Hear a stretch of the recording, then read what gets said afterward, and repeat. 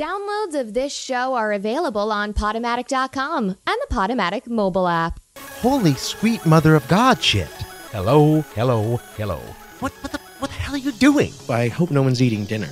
The Next Best Thing, every Monday night from 10 until midnight on Radio Free Brooklyn. Fun for everyone except for Dear Jesus. something like that. So, did you watch the Super Bowl? How boring was that? I mean, look, I'm not one to sit here and be like, we're sick of the Patriots. They don't give anyone else a chance. That's nonsense. That's poppycock. But really, after winning a game the way they won yesterday's, it's like, okay. I mean, come on. We need some new goddamn blood in that game. Otherwise, no one's ever going to care again. It'd be one thing if they were in year after year and the games were exciting.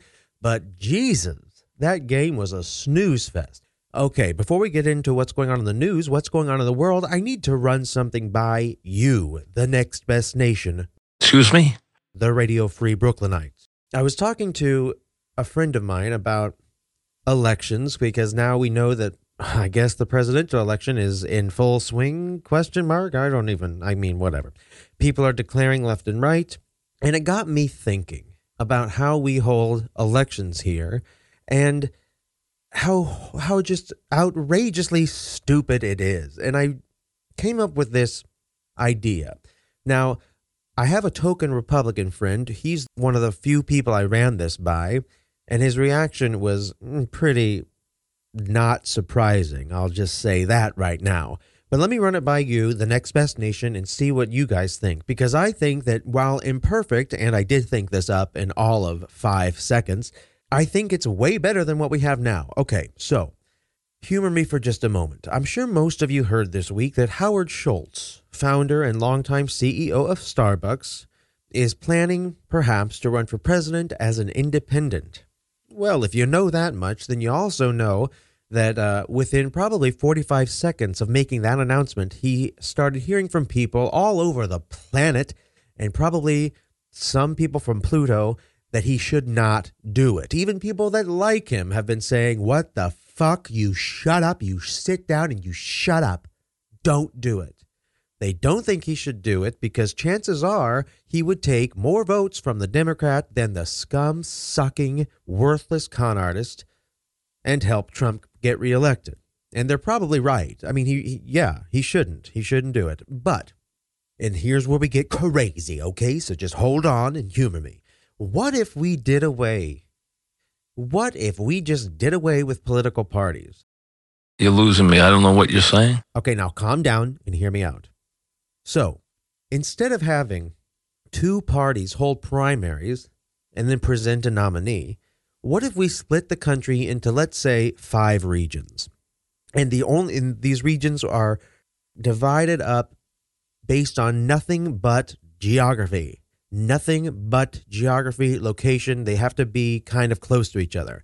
So, one region might be Alaska, California, Oregon, Washington, Nevada, and Hawaii. Okay, that's one region. Anyone from those states who wants to run, go for it. What? Let me say it again. Go for it. You live your best life and go for it. So long as you're eligible to run for president, should you win the nomination, then anyone can run. Anyone can run to be that region's nominee. They would hold a primary just like we do now, only there would be no party affiliations. Just people from a given region holding debates, presenting ideas, coming up with policies, and the people of that region pick their candidate based not on party platform, not on previous party platforms, but based on what they see from that person, what they hear, what they decide they like, who they decide they like. Another region, based on, again, nothing but geography, Alabama, Mississippi, Louisiana, both Carolinas, Arkansas, Tennessee, Kentucky, Ohio, West Virginia, and Georgia. That's a region 2, let's say. Region 3, again, hello, I'm so excited about this. I'm punching the mic. That's how I'm showing my excitement. Idaho, Montana, Wyoming, Utah, Arizona, New Mexico, Colorado, Texas, both Dakotas, bam, region 3, and so on and so forth. Now, Then, when all is said and done, we have 5 candidates to pick from in the general election. Whoever gets the most votes wins. Screw the Electoral College, straight to fucking hell. Obviously, if that remained, if the Electoral College still existed, it would give the regions with New York and California massive advantages. No advantages in this system. None. One person, one vote, nationwide. That way, and there's no party affiliation ever at any point. That way, no candidate, and the reason I'm bringing this up is because of all this crap you're hearing right now about, ooh, is she too far to the left? Uh-oh, Joe Biden's too far to the center. Oh, well, maybe this person's not exactly black enough or a woman enough, or, you know, she voted for something 25 years ago that maybe isn't perfectly liberal. I'm so sick of that horse shit. This way, no candidate feels like they have to word things a certain way or pretend to love guns when really they know that some basic restrictions would be smart. No towing of party lines. People can be their real selves, present what they really think, and then the country can decide who they want to be president. How is what I laid out not so much smarter, fairer, and better than what we currently have? What we currently have is a dumpster fire. Garbage! It's not just a fire. It's a dumpster that's been lit on fire. And it's a dumpster fire. I mean, look at what happened with fucking Donald Trump. The mere fact that some goon like him could win a nomination, that shows you this is a very bad system. It should be rethought and rebuilt now. But same with the Democrats. You know, this whole thing, every candidate that's gotten in the race so far, the first articles that have come out have been, oh, what about her likability? Oh, no. How about the way she voted in 1984? Joe Biden, oh, my gosh, he said something wrong at an Anita Hill hearing in 1991. Really? So that, I guess, completely negates everything he has done since then? The whole person that we know him to be? It's just fucking bullshit. And people, you know, my Republican friend was completely uninterested in this. I mean, he was just like, no, it's okay. The system we have is fine. He's not. And I said to him, so I'm not speaking out of school, very Republican of him. You know, they're not interested in fairness. They're not interested in balance. They're not interested in, you know, fairness. I'll say it again. But even my very liberal friend, he said that stuff about regional districting is not always good because of this and that and that and this. Again, my regions were completely frivolous. I mean, they were based on, again, nothing but geography. And by the way, some districts had 8 states. Another one had 11. It's not about any of that. It's not about population. All it is that these regions come up with nominees. Now, I get that they're saying, well, then suddenly you have like factions of the country. And so you've got a Southern Belle being nominated versus an East Coast liberal. This is all fucking crazy. We're all human beings. I think what I presented is way better than what we have. What do you think? Go ahead and tweet at us. Our Twitter handle is my personal Twitter handle, which of course you should be following me. If you're not, then what the hell? My Twitter handle is at John, Jon, no H, B as in boy, learner. And of course the show's is Next Best Radio. That's all one word, Next Best Radio. What do you think? Should we change the voting system? The answer is yes. You're listening to The Next Best Thing on Radio Free Brooklyn. We're going to take a very short break. And when we come back, we're going to talk a little bit about what is happening to the newspaper industry, the local newspaper industry in particular. It's dying, folks, and we gots to save it. Radio Free Brooklyn is a 501c3 nonprofit organization whose mission is to provide a free and open platform to our community and promote media literacy, education, and free expression. We rely primarily on donations from listeners like you. So, if you'd like to support our mission so we can continue to bring you quality community radio, we invite you to make a one-time donation or monthly pledge at radiofreebrooklyn.org/donate. You can donate as little as $1, and every cent helps us to continue to stay on the air. So please help support independent community media by pledging whatever you can afford. And remember, RFB is a 501c3 nonprofit, so your contribution is tax deductible to the fullest extent of the law. Again, that's radiofreebrooklyn.org/donate. All right, did you know that Radio Free Brooklyn has a free iPhone and Android app? No. That's right. You no longer need to be chained to your computer to listen. Just download the Radio Free Brooklyn app from the App Store or Google Play so you can listen to independent community radio wherever you go. No. You can find the iPhone app by going to radiofreebrooklyn.org/iPhone, and the Android app is available at radiofreebrooklyn.org/Android. So download the app today and listen to RFB wherever you are. This is the next best thing. All right, folks. So I think we've made it pretty clear that I'm a huge fan of my hometown Kansas City Chiefs and Kansas City Royals. For literally, and this is not an exaggeration, for just under 90% of my life, the latter, my beloved Royals, were just god awful. Here's the pitch. Oh, shit. God awful. Oh, God, were they awful. For a brief period, though, a slight stretch, a nice little window in time, from about 2013 to 2015, they were good. They were damn good. I mean, not only were they good, they were back-to-back American League champions, and in 2015, as all you Mets fans will remember, my Royals won the World Series. Oh, it was just glorious. For those 3 years, something weird happened to me. Something changed in me. I swear to God.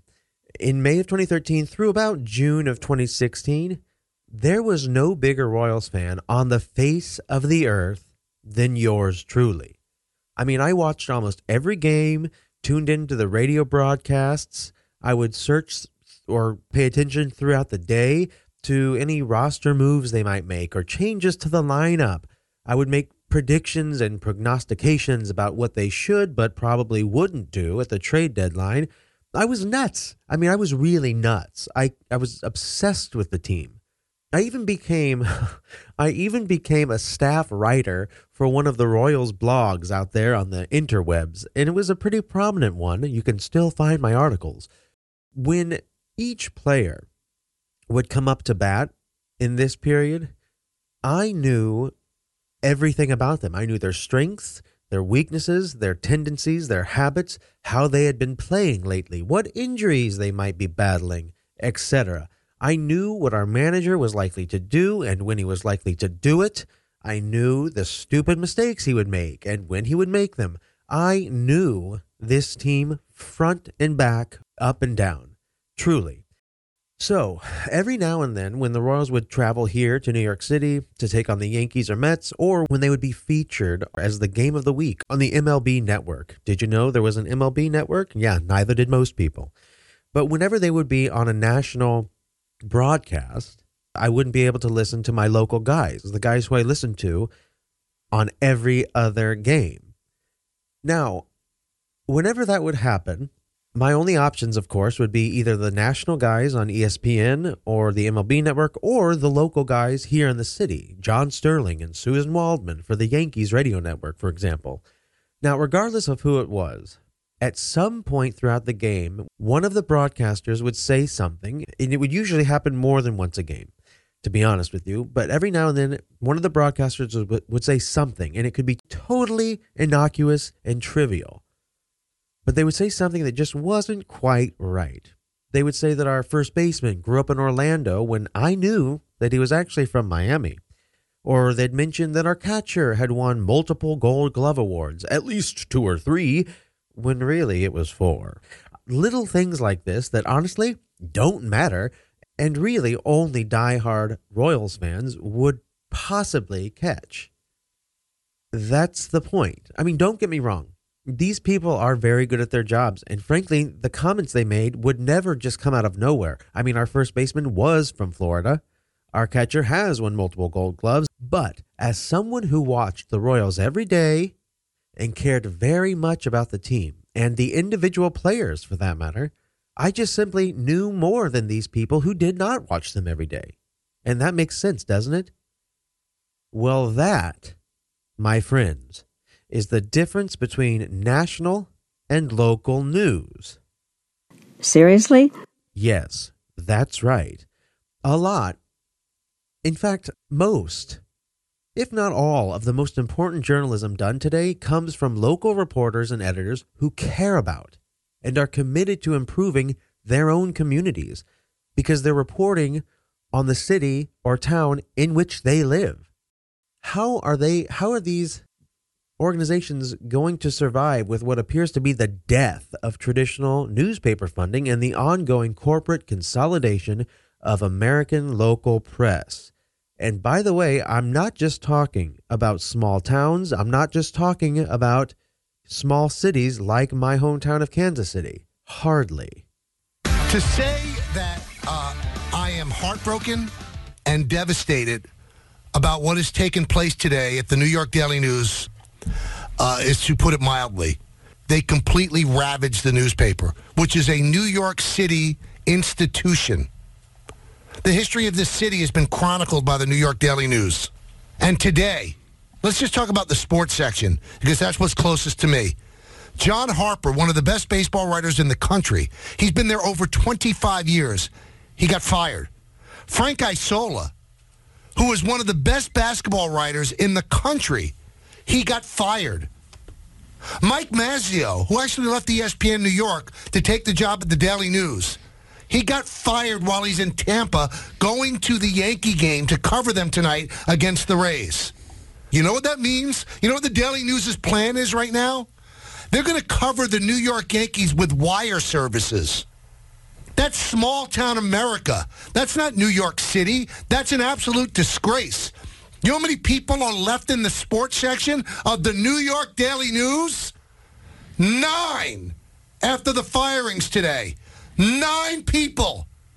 When I was at the New York Daily News, do you realize that there were some Yankee games that there would be 9 people covering that game? Now they're not going to have a writer covering the New York Yankees. Who would ever buy this paper? Who would ever read this paper? And I know, everybody, the big bad media has come under a real negative cloud over these last 2 years. Don't believe it. People work hard. And if you don't have newspapers, you cannot keep government in check. And if you think this is a happy day, then you don't know what you're talking about. You're uneducated. The history of this country has been founded on the strength of a free press. This is disgraceful what happened today. And I wish we as a people could rise up and help save people and save jobs and save newspapers. This is a dark day for this country, and that's not hyperbole. Every time a newspaper dies, a little bit of our democracy starts to flicker out. I shake my head, and I get choked up thinking about it, Don. That was Michael Kay. He is actually the voice of the Yankees, their television broadcasts. He does all of those, and he has a daily talk show on ESPN New York here in the city. And he used to write for the New York Daily News, a sports writer, and that's why that was so personal to him. But that just happened last summer. The New York Daily News, I basically consider that to be our local paper here in New York City. I subscribe to it. Not anymore, because he's right. What they are going to be providing now is nothing I couldn't find online or from the Associated Press, because that's what they're really going to be using. On the same day of those layoffs at the New York Daily News last summer, the very same day, the Pew Research Center published a new report on newspaper layoffs. More than 1/3 of newspapers here in America had at least one round of layoffs between January 2017 and April 2018. That's a small window of time. And I'm surprised there weren't more because, frankly, newspapers have layoffs multiple times a year. Newspaper employment across the country from that same time period, January 2017 to April of 2018, declined from around 46,000 people to 39,000 people. Across the country, again, we are talking 46,000 to 39,000. That's a big drop. And let's put it in perspective. 39,000 people. I mean, I'm pretty sure that is less than how many people can fit in Arrowhead Stadium working in newspapers across the whole goddamn country. I'm going to check on that right now. Let's see. Arrowhead Stadium, where the Chiefs play, it's way fewer. There are 76,406 seats at Arrowhead Stadium. So you could almost double the number of people working in newspapers and fit them in that one stadium. Jesus, mother and God of heaven, that's fewer people. You're always hearing about the depressed coal mining industry. Oh, we're going to bring back coal jobs. Fantastic. There are more people working in coal mines than at newspapers. According to the Bureau of Labor and Statistics, the number of people working in newspapers, it's fewer than roofers. It's fewer than telemarketers. Oh my God, no! For God's sakes. And it's fewer than fitness trainers and aerobic instructors, by far. There are apparently 215,290 telemarketers who are just happily employed. No! 39,000 people work at newspapers. That's nothing. Now, as Michael K. pointed out, I do realize that there are going to be people out there, and perhaps you're one of them, who think this is no big deal. After all, you get most of your news from Facebook, Google, Twitter, and Arianna Huffington's blog. Well, I hate to break it to you, but with the exception of your friends who voted for Jill Stein and perhaps your Trump-supporting uncle, who are both equally awful, by the way, and who both get their news from Breitbart and perhaps each other, where do you think most of these news stories come from? The stories that you see posted on Facebook, Twitter, etc. Where do you think your friends get those stories? According to the Chicago Tribune. According to the Detroit Free Press. According to the San Francisco Chronicle. According to the Times-Picayune. The Boston Globe. The Orlando Sentinel. The Philadelphia Inquirer. The Pittsburgh Tribune Review. The Detroit News. And the Houston Chronicle reports. The Los Angeles Times reports. The Oklahoman reports. The Hartford Courant reports. The Salt Lake Tribune reports. Yeah. You probably recognized a few of those voices. You want to know why? No! Because in addition to the links your friends post on social media, network and cable news constantly cite and rely on the work of local journalists. And it's not even just news outlets. Shows like Real Time with Bill Maher, The Daily Show, Full Frontal with Samantha Bee, and Last Week Tonight. They literally get the vast majority of their material from local newspapers, and frankly, they would tell you that. Stupid shows like ours lean heavily on local papers. In fact, whenever this show is mistakenly called journalism, it is a slap in the face to the actual journalists whose work we rely on. Yeah. The sad truth is, most newspapers are businesses. They're for-profit companies, and they pay their expenses with a combination of subscription revenue, newsstand sales, and ad revenue. Print ads are clearly much less popular than they used to be, and sadly, digital ads produce much less revenue. So as a result, newspapers aren't doing as well. In fact, that's an understatement. I mean, a lot of newspapers are struggling to survive. For example, 10 years ago today, the Denver metropolitan area had 2 daily newspapers, the Rocky Mountain News and the Denver Post. Well, by March of 2009, they were down to 1. The Rocky Mountain News, despite winning 2 Pulitzer Prizes less than 3 years earlier, it ceased publication after 150 years. Then in 2010, the Denver Post was purchased by Alden, a New York City hedge fund, and has been shrinking ever since. At its height, the Denver Post's newsroom counted more than 250 people. As of last May, they have fewer than 75 journalists. Now, this is a paper that has won 9 Pulitzers over 125 years. And not only do they do good work, But people buy this paper. In July of 2018, so last July, Agility PR Solutions, which is a media monitoring and analytics provider, they had the Denver Post listed as the 15th most circulated newspaper in the country. In the country. Now, number 1 was the New York Times. Number 2, the Washington Post. Number 3, USA Today. Those all make sense.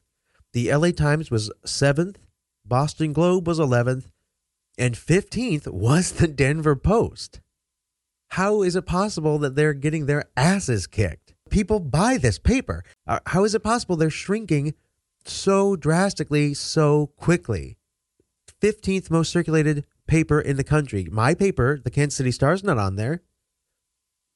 And just to be clear here, yes, newspapers, the print editions, sure, they seem old-fashioned, but the newspaper industry, they're not trying to resist the changing times. I mean, think about it. Every single newspaper has a website and online services, and from what I can tell, there are very few, if any, articles written in their print editions that don't eventually go online. The problem, if you ask me, is all the extra shit that comes with the digital age. And you don't have to take my word for it. Here's Marty Baron. He's the current editor of the Washington Post, former editor of the Boston Globe. For you movie buffs out there, he was portrayed by Liev Schreiber in the movie Spotlight. Here he is talking about what it's like to be a journalist today. They have to do their traditional reporting. They have to participate in social media. They have to produce a wire service that's available 24 hours a day. They have to be responsible for video. You name it. They're involved in it. It's a lot to ask. It is a lot to ask. You know what?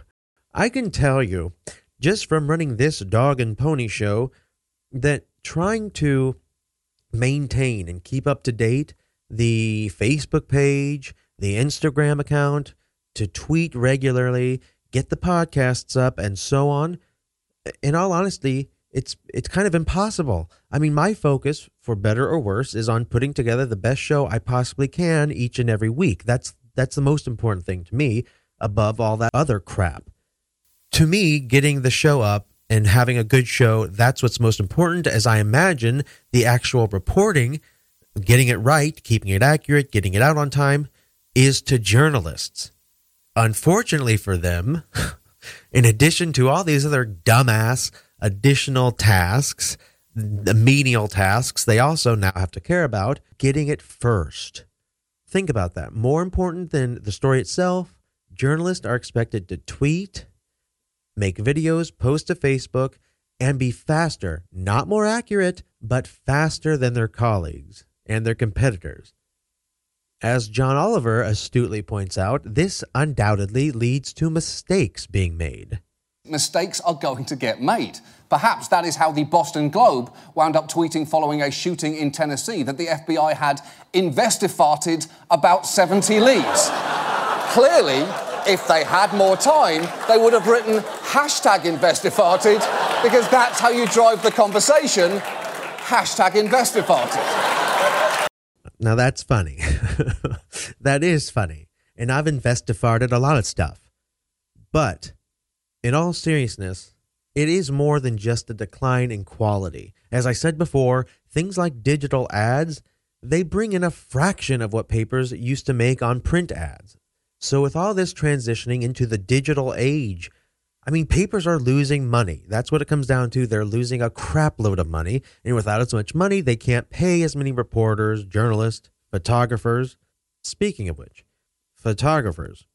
And this is just devastating. In May of 2013, the Chicago Sun-Times fired every photographer they had on staff. They just laid off the entire photography staff, including a Pulitzer Prize winner. And now they use photos they find on social fucking media. You gotta be kidding me. I mean, to think it's not noticeable is just a fucking joke. The newspaper's management team said that firing every photographer was a result of needing to shift more toward online video. I mean, what?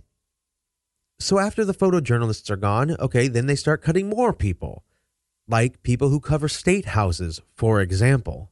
And that may sound like it means nothing to you, but does, and it should. A study of over 200 papers found that between 2003 and 2014, the number of full-time state House reporters declined by 35%. If local journalists aren't there at city hall meetings or at the state legislature covering state and city politics, who the hell will be? The day I run into a Huffington Post reporter at a Baltimore zoning board hearing is the day that I will be confident that we've actually reached some sort of equilibrium. You know, there's no glory in that kind of journalism, but that is the bedrock of what keeps, the next 10 or 15 years in this country are going to be a halcyon era for state and local political corruption. It is going to be one of the great times to be a corrupt politician. I really envy them. I really do. That was David Simon, who, before creating the TV show The Wire, worked for many years at the Baltimore Sun. And he's absolutely right. The Huffington Post and most national media outlets, they don't go to the Kansas state capitol and sit in on anything. They certainly don't go to Kansas City Hall to find out what they're going to do about the snow plows. They don't do any of that stuff because, frankly, it's not fit for national news. That's what we have local journalists for. As I said before, newspapers aren't trying to resist the changing times. They absolutely have to expand online as much as possible, and they are. Here's the danger in doing that, though. Oh, God, this kills me. In addition to all the dangers I've already listed, it's the temptation to gravitate towards whatever gets the most clicks. Oh, yes, clickbait. Let's talk a little about clickbait, shall we? Because we're gonna. When I think of websites or media outlets that rely heavily on clickbait, what could possibly compare to BuzzFeed? None! Now, to be fair, I've hated BuzzFeed since its inception.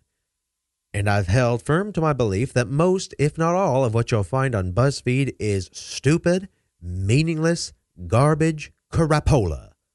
Every day, in this, I'm sure you can relate. Every day I see at least 2 to 4 links on my newsfeed to things like 14 places you have to poop before you die. Or 4 famous people Amanda Bynes has called ugly. Or perhaps the top 10 reasons atheists suck. Now, these would be some of BuzzFeed's more intelligent articles. Look, even though they have posted, some questionable stories about Michael Cohen and a Trump dossier, the vast majority of what you see posted on BuzzFeed is silly, and usually it comes in the form of a fucking list. The 15 best places to kiss your boyfriend. The 19 best places to scratch your balls. Most of these lists are, yes, that dumb, and all of them are subjective. The headlines, quote-unquote headlines, they're designed specifically to fuel the number of clicks and page views they get. They want you to click on the links so that they can waste more people's time and thus get more money from advertisers and sponsors. BuzzFeed, to their credit, is very good at coming up with enticing clickbait. The problem is they're not good at coming up with anything else. They use their clickbait to effectively replace content. Now, let's be clear. I'm not against people posting random asinine shit on the internet. God knows there are thousands of sites like BuzzFeed, devoted to doing just that. The problem is, that is not how newspapers are supposed to work. Jesus, sweet Jesus, Mary, and Joseph. Good Lord! Now, you would think no one on earth believed that more than people who work at, or all the more, people who run or own newspapers. If some schmo like me knows that shouldn't happen, that no newspaper, no trusted, reliable, credible newspaper should run like BuzzFeed at all, well, then surely people who work in the industry know that. Well, sadly, that's not always the case. Listen to this walking fart, Sam Zell. His name is Sam Zell. He's a billionaire investor who looks like a life-size garden gnome. And 10 years ago, he took over the Tribune Company, which owns newspapers like the Orlando Sentinel, the Chicago Tribune, and the Baltimore Sun. After acquiring the company, he spoke to the Orlando Sentinel's newsroom to outline his vision for the company. Now, be forewarned, the audio is not great, and even if it was crystal clear, that might even make it tougher to listen to. Do stick it out, though, and make sure you catch the last two words he says. They are very telling. Oh, boy. My attitude on journalism is very simple. I want to make enough money so I can afford you. It's really that simple, okay? You need to, in effect, help me by being a journalist that focuses on what our readers want and therefore generates more revenue. But what readers want are puppy dogs. I mean, we also need to form the community.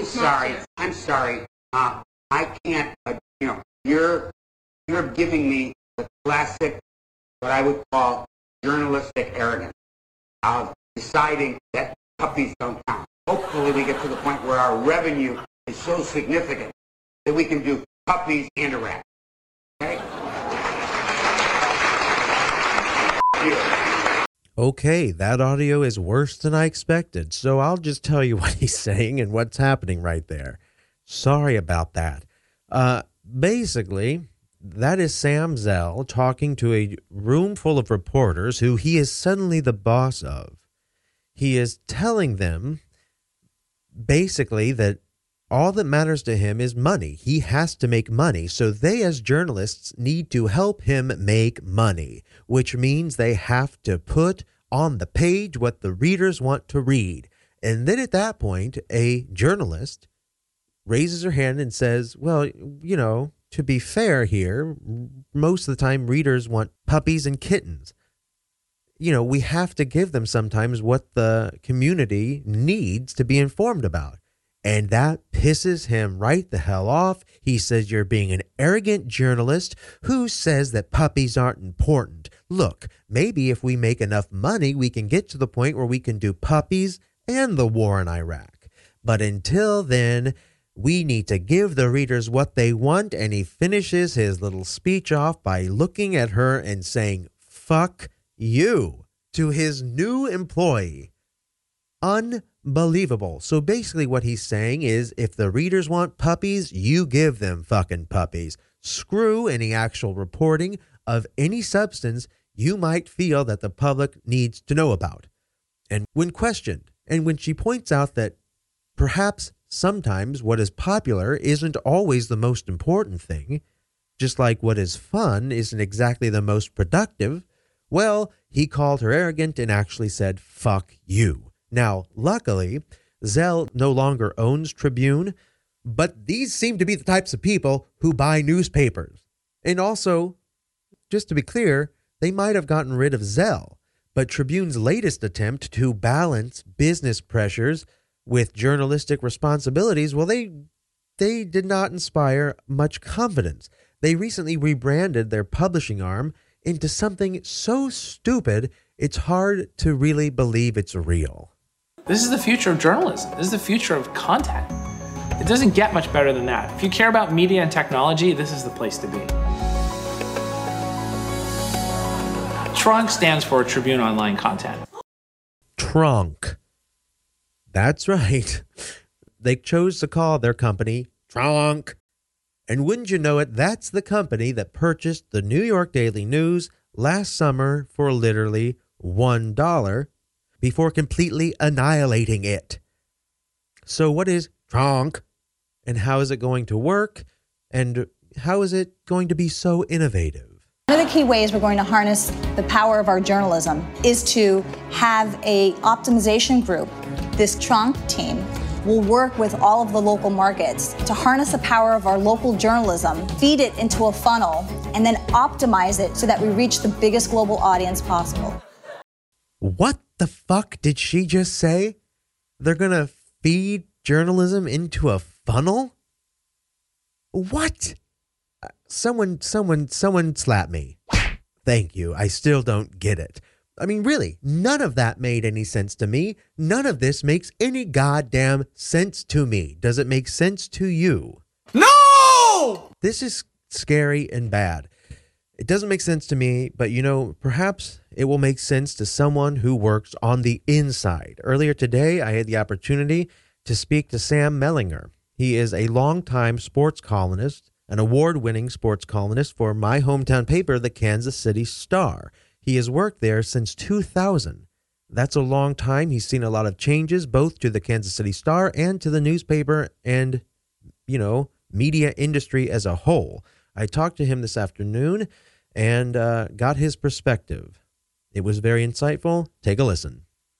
All right, so joining me now is Sam Mellinger. He's been a sports columnist for the Kansas City Star since 2000, has won numerous national, regional awards for his coverage of the Chiefs, Royals, colleges, and whatnot.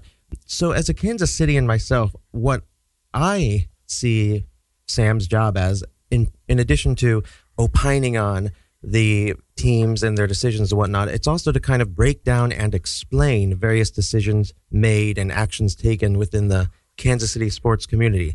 Sam, would you say that's part of what your job is as a local sports columnist? Totally. Yeah. I think you nailed it. What would you say the impact is? I mean, do you get a lot of responses to your columns, whether they're about a Chiefs coach hire or a Royals contract extension? Do you hear from fans? Yeah, I hear from people all the time. And it's one of the best parts of the job. I mean, I think the definition that you just gave is, completely accurate. And, if that's the end of it, that's it. That's enough. But there's also a general feeling, at least that I have. We all approach these jobs differently, those of us, lucky enough to have them. And I think it's, to build connections. I think that's important too. And that feedback that you get, whether it's an email, voicemail, something on Twitter, Facebook, whatever, somebody at the grocery store, that happens. Like, wherever it is, I think that's an important part of it as well. What would you, just briefly, could you explain to people what the difference between a columnist and a reporter is? Yeah. I mean, so I think those lines are probably blurrier than they used to be. But I think that, my job, there's more freedom. I can generally put my own opinion in there, where in a place where a reporter can't. And now a reporter can offer perspective and should. The best ones do. But it's hard to explain until you get there and see it. But there's certain things that I can write that, are excellent beat writers can't. The clearest example would be, 2 years in a row now, I've written that Bob Sutton should be fired. He's the Chiefs defensive coordinator. Right. Our reporter can't do that. Our reporter can write that the defense has struggled, and people are upset and all that stuff. But the reporter can't just flat out say that the guy should be fired, and the columnist can. Right. Okay. So news. This is kind of coincidental, but news, because you and I had spoken before this. But I saw news broke on Friday that McClatchy, the parent company of the Kansas City Star, is offering buyouts to about 10% of the workforce. And in an email to employees, the company said they were rolling out 2 initiatives, including, quote, a voluntary early retirement program for qualified colleagues as we continue to align the size of our workforce to the changes that come with digital transformation. Now, apparently one of those changes is a far, far fewer journalists. This is like one of a few stories I've seen like this in the past few years. It seems like the Star's kind of been, like a lot of papers, has been a little decimated by these layoffs, buyouts, and retirements. I think the last round was in August when McClatchy cut 3.5% of the workforce at the Kansas City Star. And then a few months before that, they laid off 10 newsroom employees. So according to KCUR, that brings the Star's newsroom down to about 70 employees covering a city of 500,000 people. What is your guys' response each time one of these rounds of layoffs happen? I mean, surely you have to feel that. Oh, yeah, it's the worst, everybody who goes through this, you're not friends with everybody, right? It's a big office, but they're, for the most part, they're friends, they're colleagues. They do good work. That might be the most frustrating part of it is, if you work somewhere and the people getting laid off kind of suck at their job, or if they're lazy, if they do bad work, that's an entirely different issue. But a lot of times these are people who are doing great work, and that's kind of the most disheartening part of it. At some point, I've been at the Star. You just said this. I've been at the Star since 2000, and layoffs have, it's sad to say, have kind of been a permanent part of the life there. On some levels. Look, when I got hired, it was to cover high schools. There were 7 of us. Now we have 1. Wait, there were 7 of you covering just high schools? Yeah. Wow. Yeah. And now we have 1, and his name's Sam McDowell. He's great. But I think if you talk to Sam, he would say that his primary job is to cover Sporting Kansas City. He's the beat writer for that. We had 7 people. We did other stuff like, sidebars and features and stuff like that. But, our focus was high schools, and that doesn't exist anymore. So, it's a reshaping. But, look, I get it, and I get that the money is different. And, the monetizing of digital journalism is a bigger challenge. I always think this. I'm not defending. I'm not trying to tell you that newspapers are prospering and growing. No, nobody would do that. But I would also say, like, this is happening everywhere. This isn't just a newspaper problem. It's kind of it's an everywhere problem. If you look at TV stations and a lot of other places, they're kind of going through the same thing. And if the number, I don't know, but I'm assume the number you just quoted is correct, 70. If we have 70 people, 70 journalists employed by the Star, that's way more than any other outlet in the region.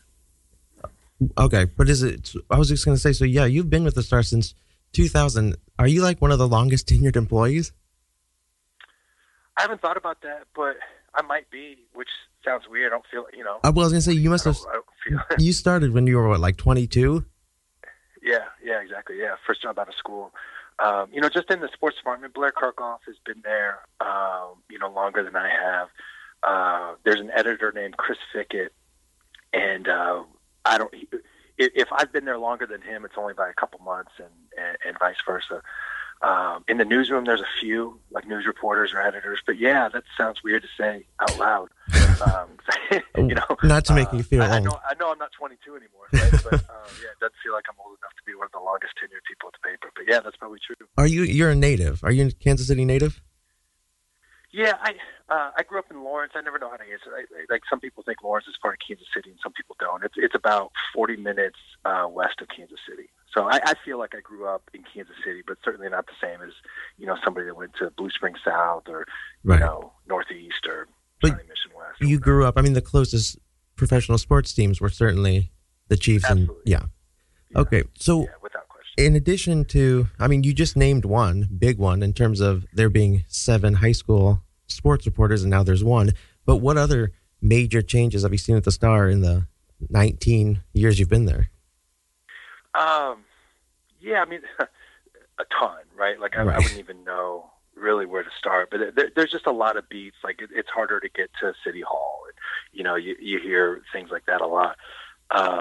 One thing that's interesting though is I bet you that this past season we traveled more people to Chiefs road games than we did at any other point since I've been at the Star. I can't speak to before that.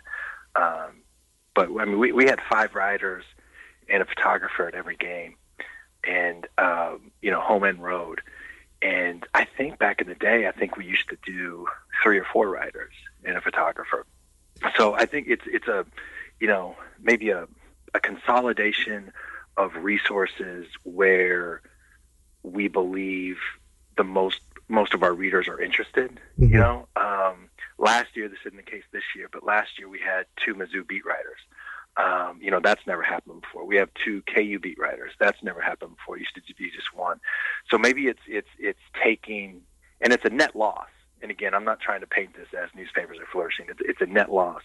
But instead of, us having a reporter at 7 different high school football games on a Friday night, now we just have 1 extra one at a KU game, 1 extra one at a Chiefs game, things like that. I think, I guess more of a conscious effort to be where the most readers are, and like, let's be honest, right? Like the most profits, the most the interest equals money.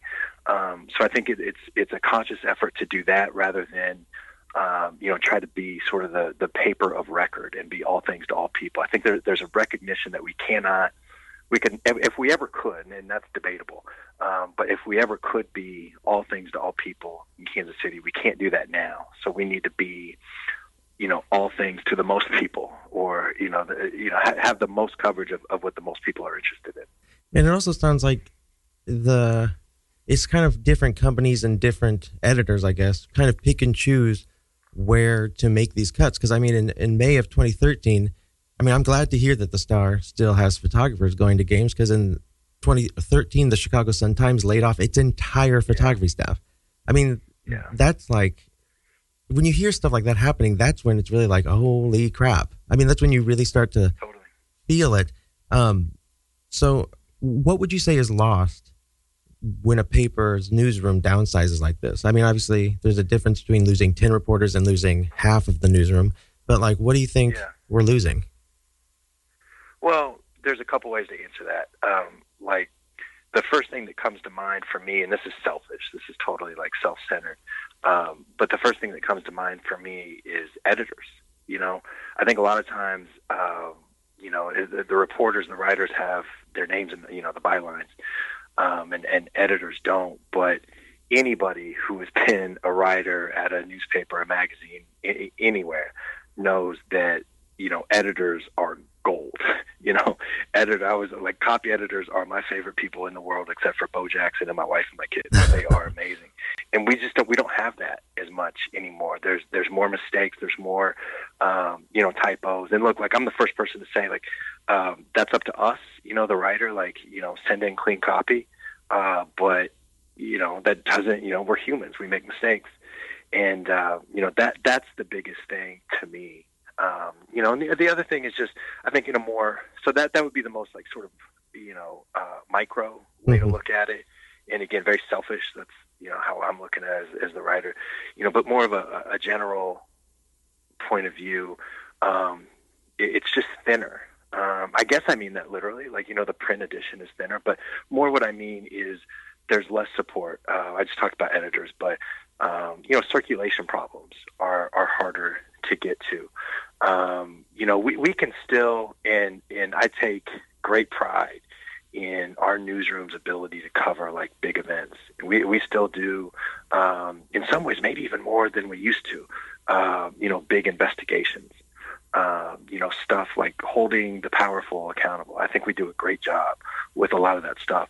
But it's harder to get to, it's just, you don't have as wide a net to cast, I guess is the best way to put it. And, what really is somebody that believes in the free press and the value of journalism. And this is not me being high and mighty. I get that sports doesn't matter. This is not, when I talk about this stuff, I'm talking about people like Brian Lowry and Laura Bauer and Tony Rizzo and Glenn Rice, people that are doing real stuff. And not just covering games, the value that those people bring, not just to the newspaper, but, to Kansas City. And you said 500,000. I think that's the Kansas City, Missouri population. There's about 2 million in the metro area. And that's a real value to, there's, when there's shenanigans going on in City Hall, when there's, taxpayer money being wasted, when there's, sunshine laws being violated, when, all that stuff, that's what real journalists, that's what, again, Laura Bauer and kind of the real kick-ass reporters that we have in the newsroom, that's what they do. And they do a great job of it, and absolutely, they are tremendous. I have so much pride in sort of being teammates with them. But there's just not as many, and when you have fewer bodies, you can do fewer things. So and it's kind of tough because I know that these are for-profit companies, but other than firing people, what are companies like McClatchy, Tribune, Gannett, what are they doing to combat the loss in revenues? What can they do? I don't know, man. This is a little bit out of my depth, right? Well, here's one thing, is that I think there was a big mistake when, with newspapers going public. And, once you become accountable to shareholders, there was, people don't believe this, but like there was a time where, newspapers were making 20, 30, 40% profit margins. I mean, just outrageous amount, like literally that was a line about like a newspaper prints money, and people got used to that. And so, now when 40% becomes 30%, you trim a little bit. When 30% becomes 20%, you trim a little bit. And you keep going down and down, and you're giving, less product for more, and you're charging more. That seems to be a tough way to go about it, right? Like, I think that we have to get to a place, and I kind of think we're there. We're certainly more there than we were a year ago, and I hope that we're more there a year from now of, people being, not just okay, but happy to pay for digital subscriptions. That's a big bridge, right? And, we just gave that stuff away for free because, people in charge didn't think that there was really a value on the website. It was just, we used to just dump it, dump the next day's paper at 11 p.m., which I used to do, by the way, like right after the TV broadcast, just to make sure that they wouldn't rip our stuff for the broadcast. But, that's we have to know that that's valuable. We have to be okay charging. There's a sports-only subscription that we started selling, I think, kind of, to combat what The Athletic has been doing.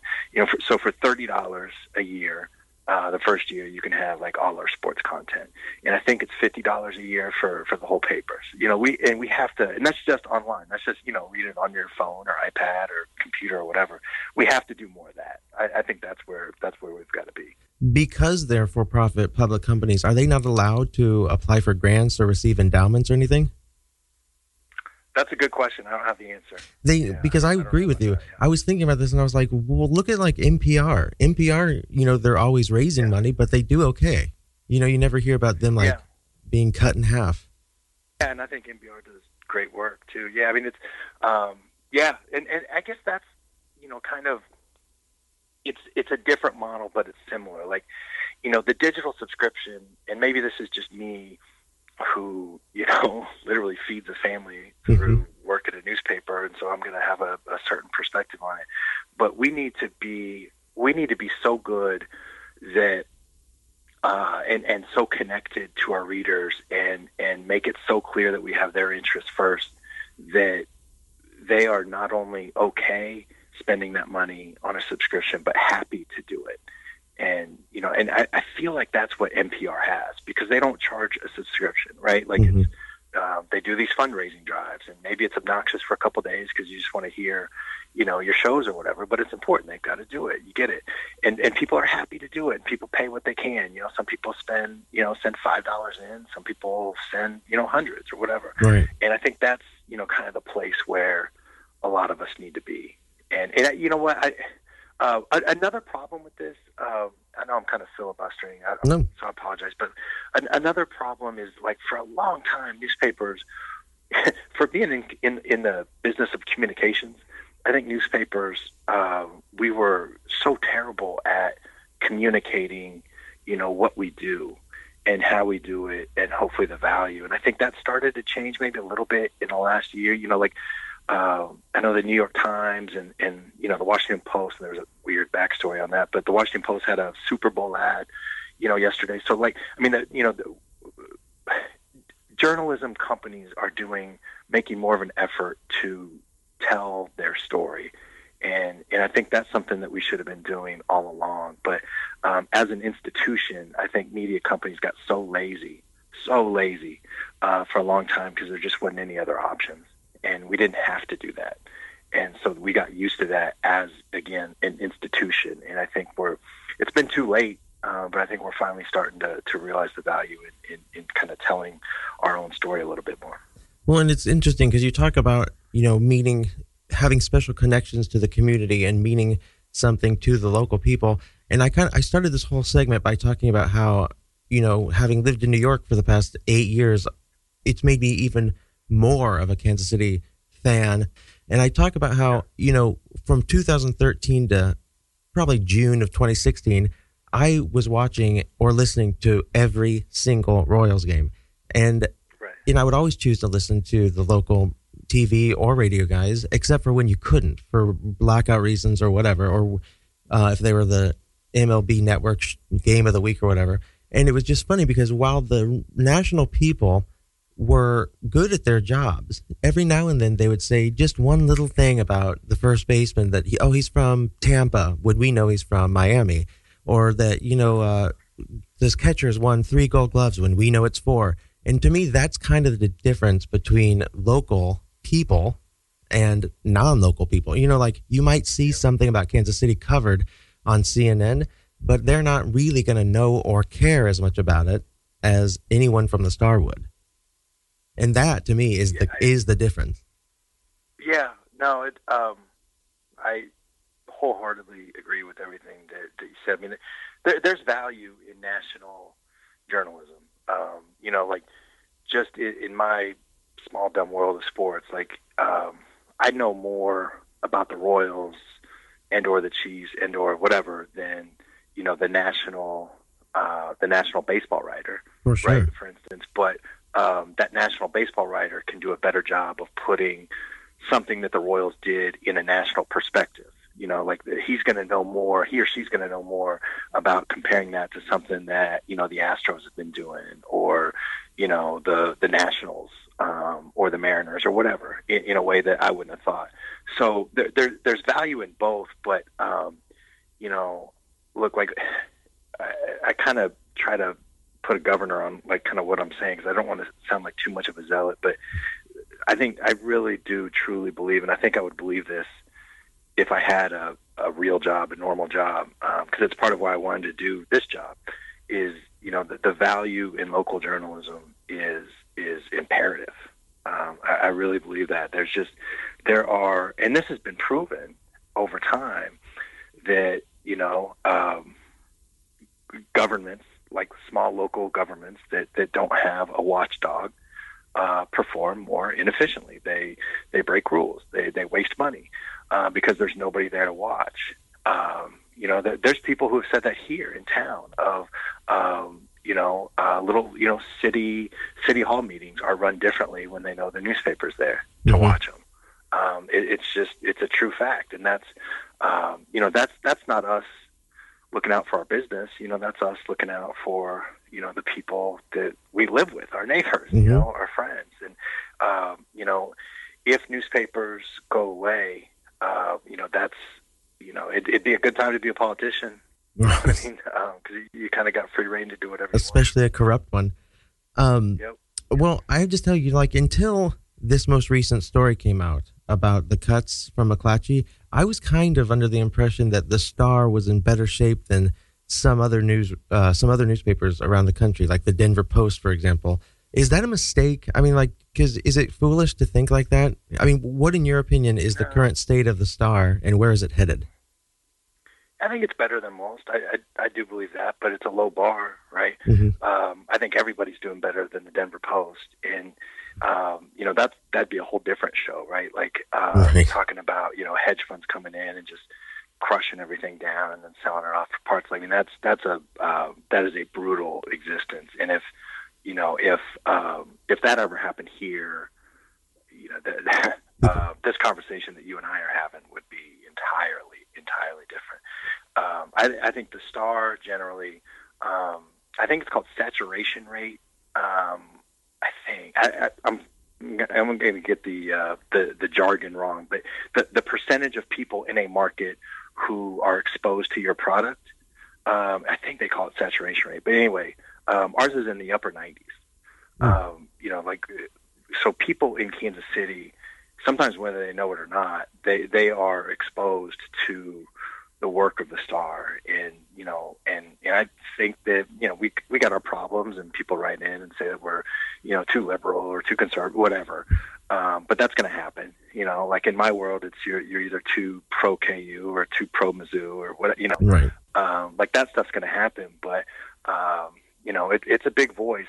It's the biggest platform in town. I think by far.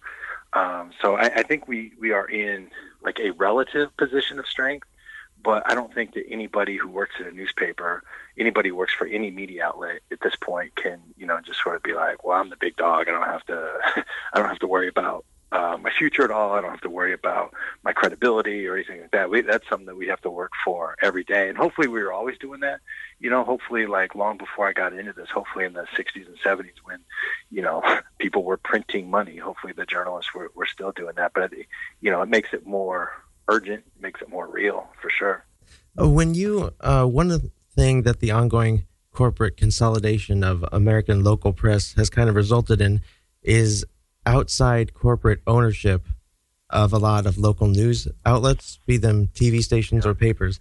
And there was that big story last year about Sinclair Broadcasting sending out their script to be read at all their local TV stations. Hi, I'm Fox San Antonio's Jessica Headley. And I'm Ryan Wolf. Our greatest responsibility is to serve our Treasure Valley communities, the El Paso, Las Cruces communities, Eastern Iowa communities, Mid-Michigan communities. We are extremely proud of the quality, balanced journalism that CBS 4 News produces. But we are concerned about the trend of irresponsible, one-sided news stories plaguing our country.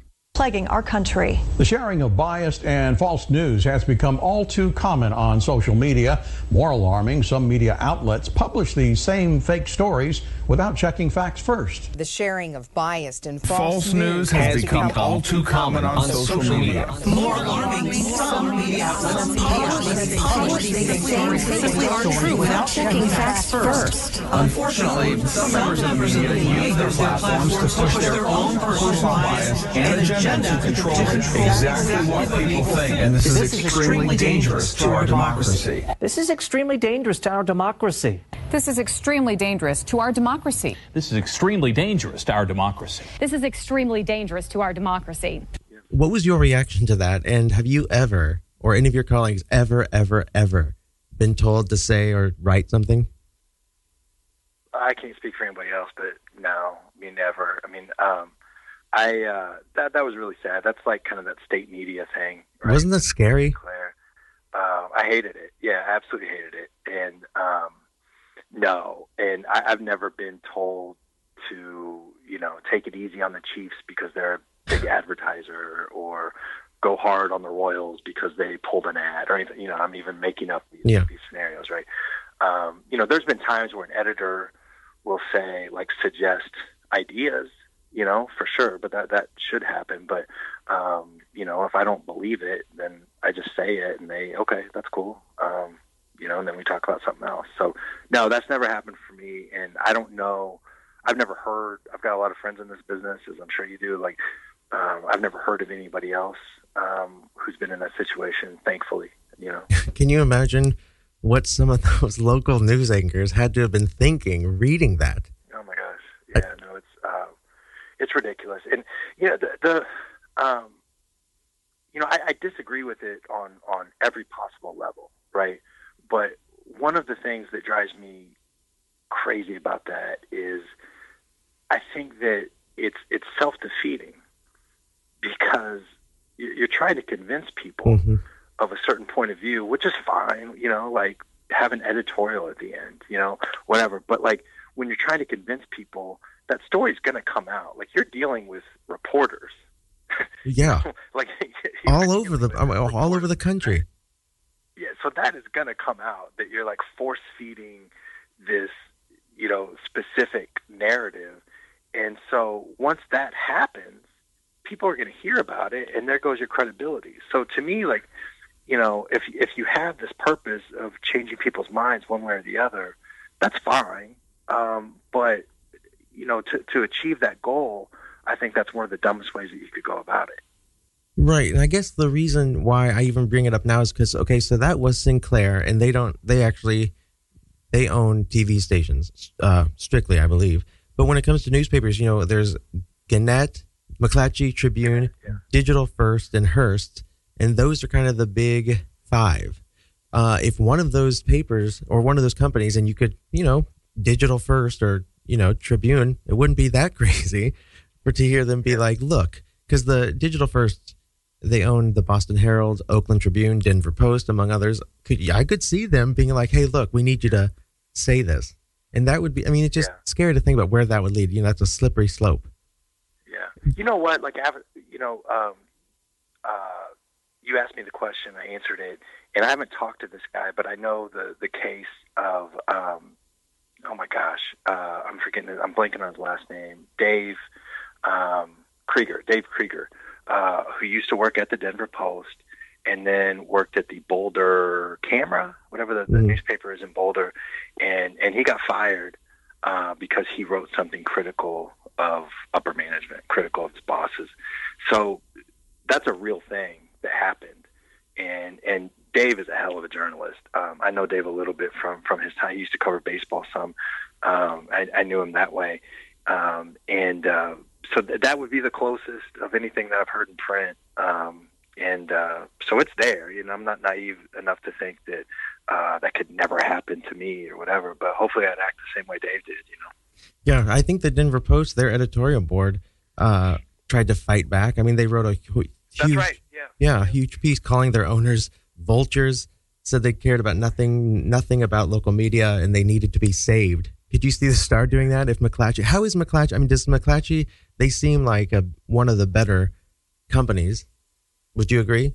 Yeah, I think just from what I hear, you know, and the cynic might say one of the, you know, least bad or whatever. Right. But, yeah. You know, certainly the stories I hear about like Gannett or, you know, any of these other companies, really any of them, are way worse. McClatchy, I think, kind of, for the most part, I know we're just talking about the story on Friday, but, you know, really for the most part, I think it's kind of, you know, they got company-wide initiatives, and some of them are really good, some of them I don't agree with. That's true in probably any media company, probably true in any walk of life, right? There's people listening to this who work, you know, real jobs, and they've got company-wide initiatives that sometimes they agree with or don't. So, yeah, I mean, I think, like, certainly on the newspaper scale, McClatchy's been pretty good.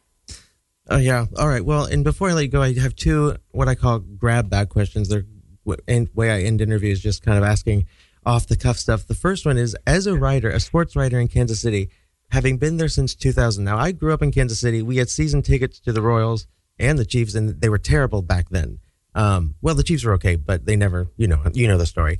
How exciting was it to do your job in 2014 and 2015 for the Royals? Remember, those were the 2 years that the Royals suddenly went from being horrible, and I mean horrible, to being back-to-back American League champions. Oh, my gosh.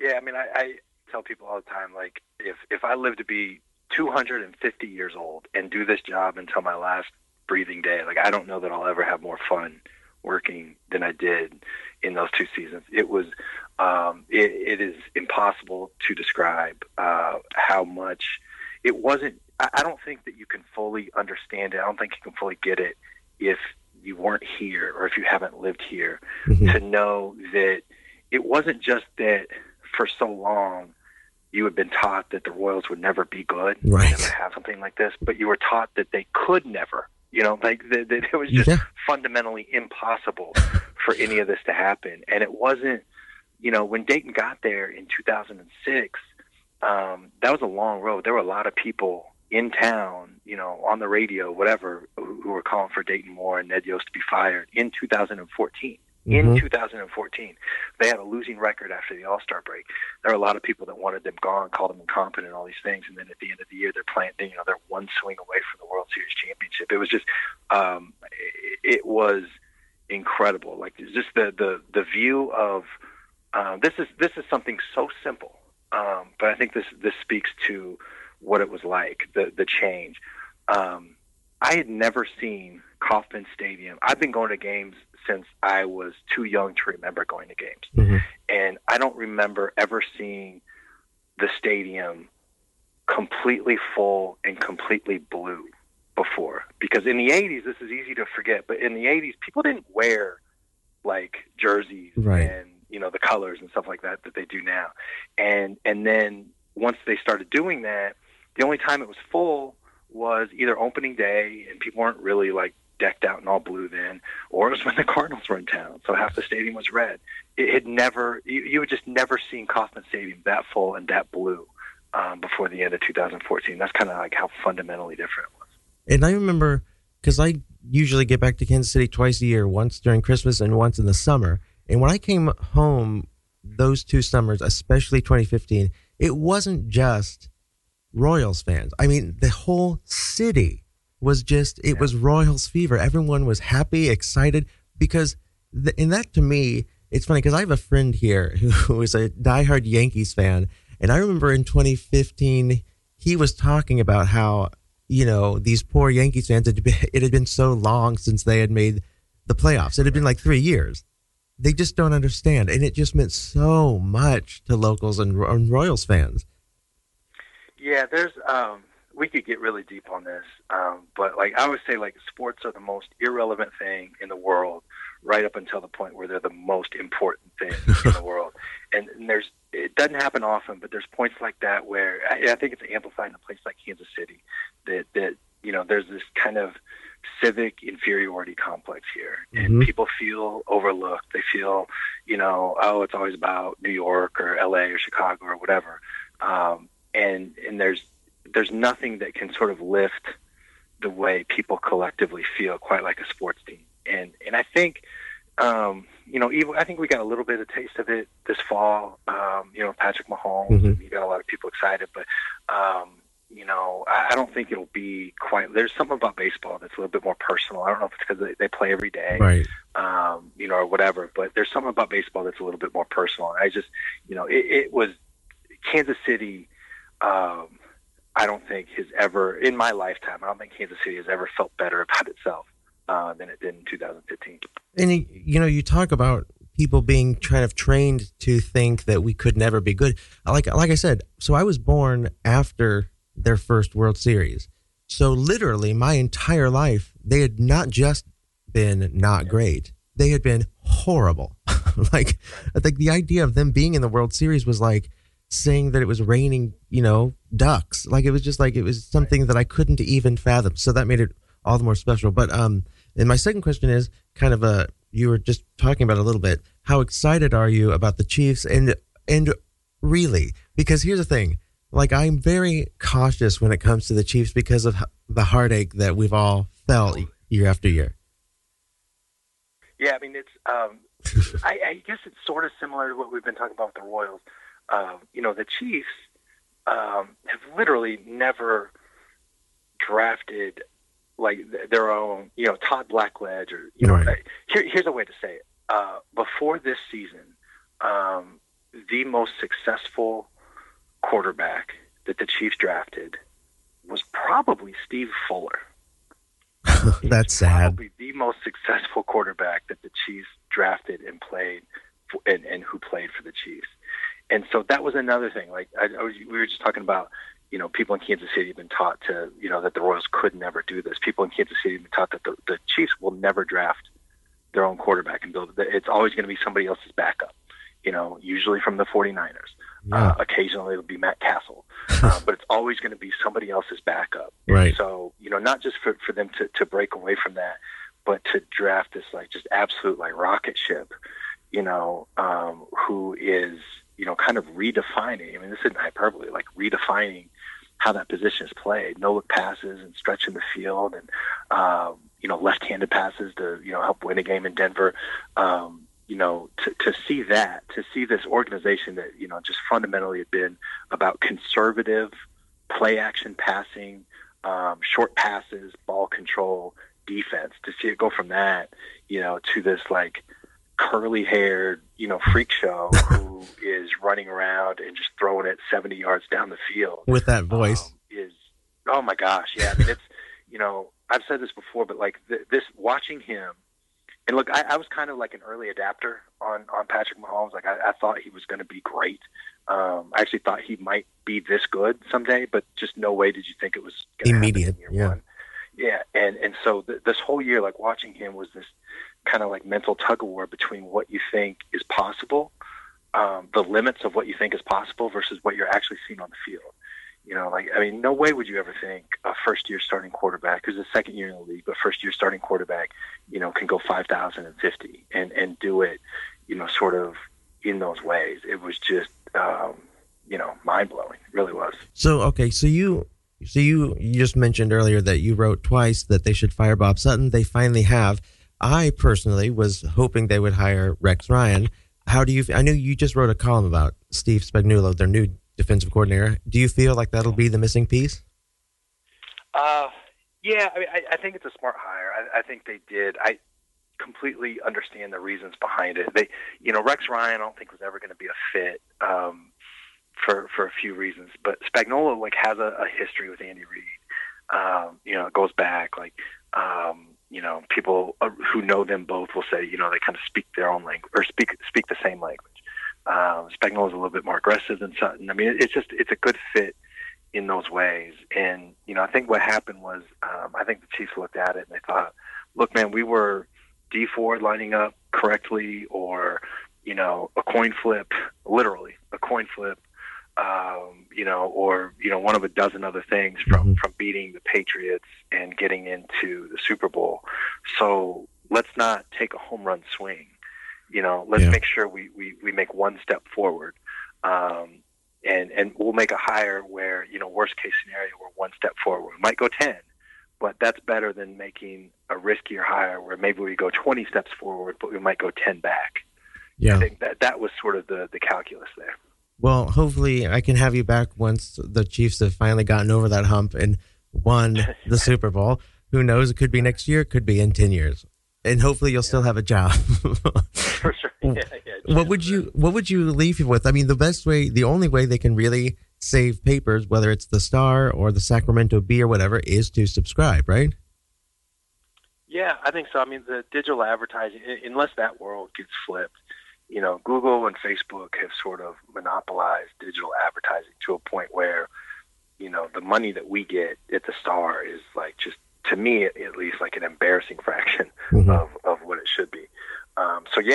It's digital ads. It's support for sure. And look, I don't know that newsrooms are ever going to be as big as they once were. I don't know if that's ever coming back, but there's also more outlets. There's more voices. So maybe it doesn't have to be quite as big, but for sure, we need people to subscribe. We need people to support us. Absolutely. They may not be as big, but they're always just as important, I think. Local newspapers. I hope so. I appreciate that. Yeah. All right, Sam. Well, thank you so much for taking the time to do this. I really appreciate it. Yeah, sure. Thanks for having me. Yeah, you bet. We've been talking to Sam Mellinger. He is of the Kansas City Star, award-winning columnist. He covers the Chiefs, Royals, and local college teams and high school teams. So you're listening to The Next Best Thing on Radio Free Brooklyn. We're going to take a quick break, and we will be right back.